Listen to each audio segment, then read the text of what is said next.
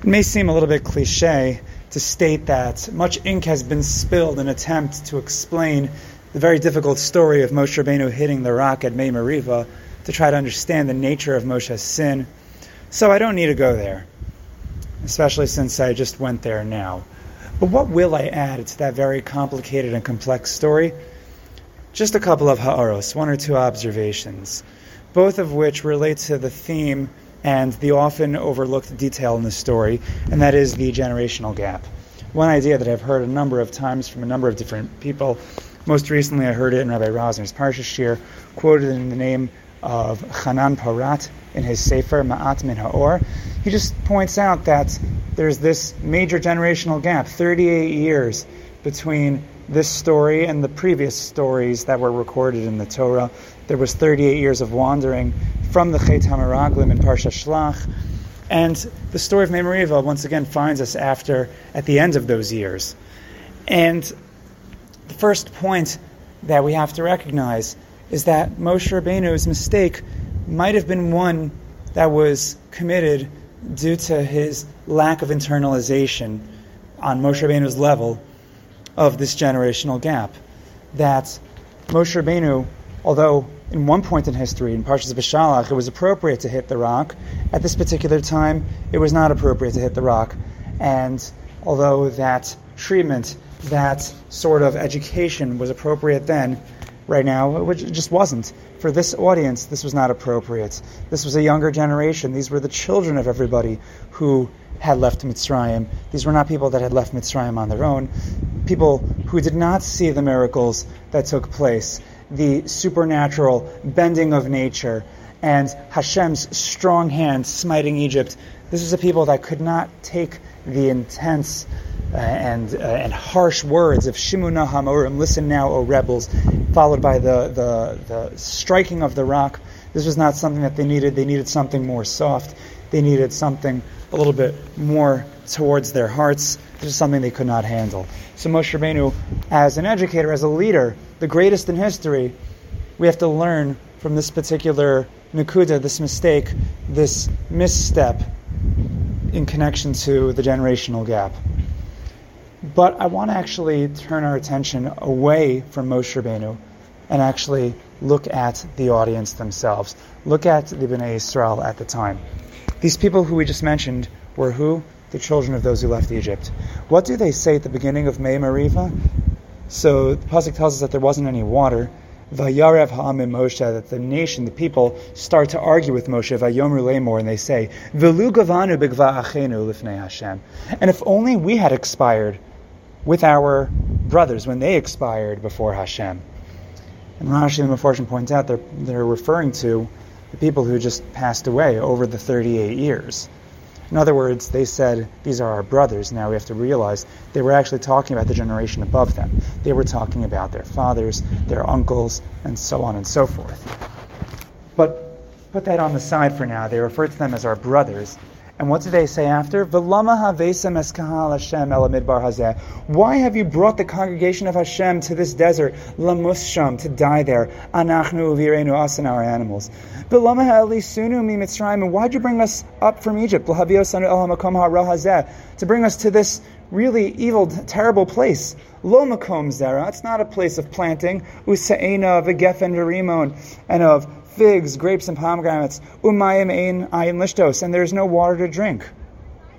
What do these people sound like? To me, they sound like their parents. Right? We find later in the parsha, when we have the scene of the fiery, venomous serpents that attacked the Bnei Yisrael, they were complaining about the mun in a very similar complaint, not so different from the complaint that their fathers made against the mun.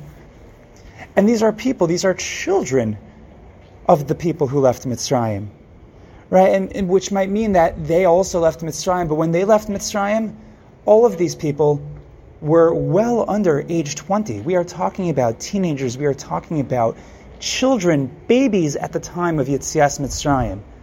And what are they doing right now? They're repeating the same exact talking points of their parents. A lot of what they're saying is not even based on experiences that they had themselves, that they had the maturity to appreciate themselves. These are things that they are saying based on what they've heard from their own parents.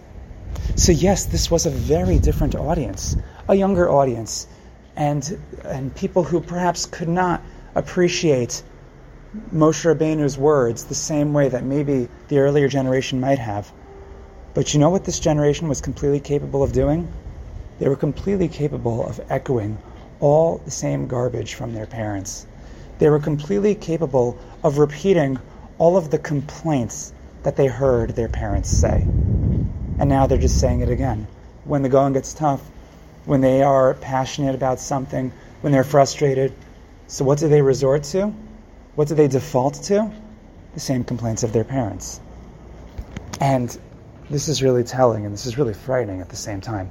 I remember I once had an experience where I had just walked out of a shir of a Rebbe that I very much respect, and I try to respect most Rabbanim.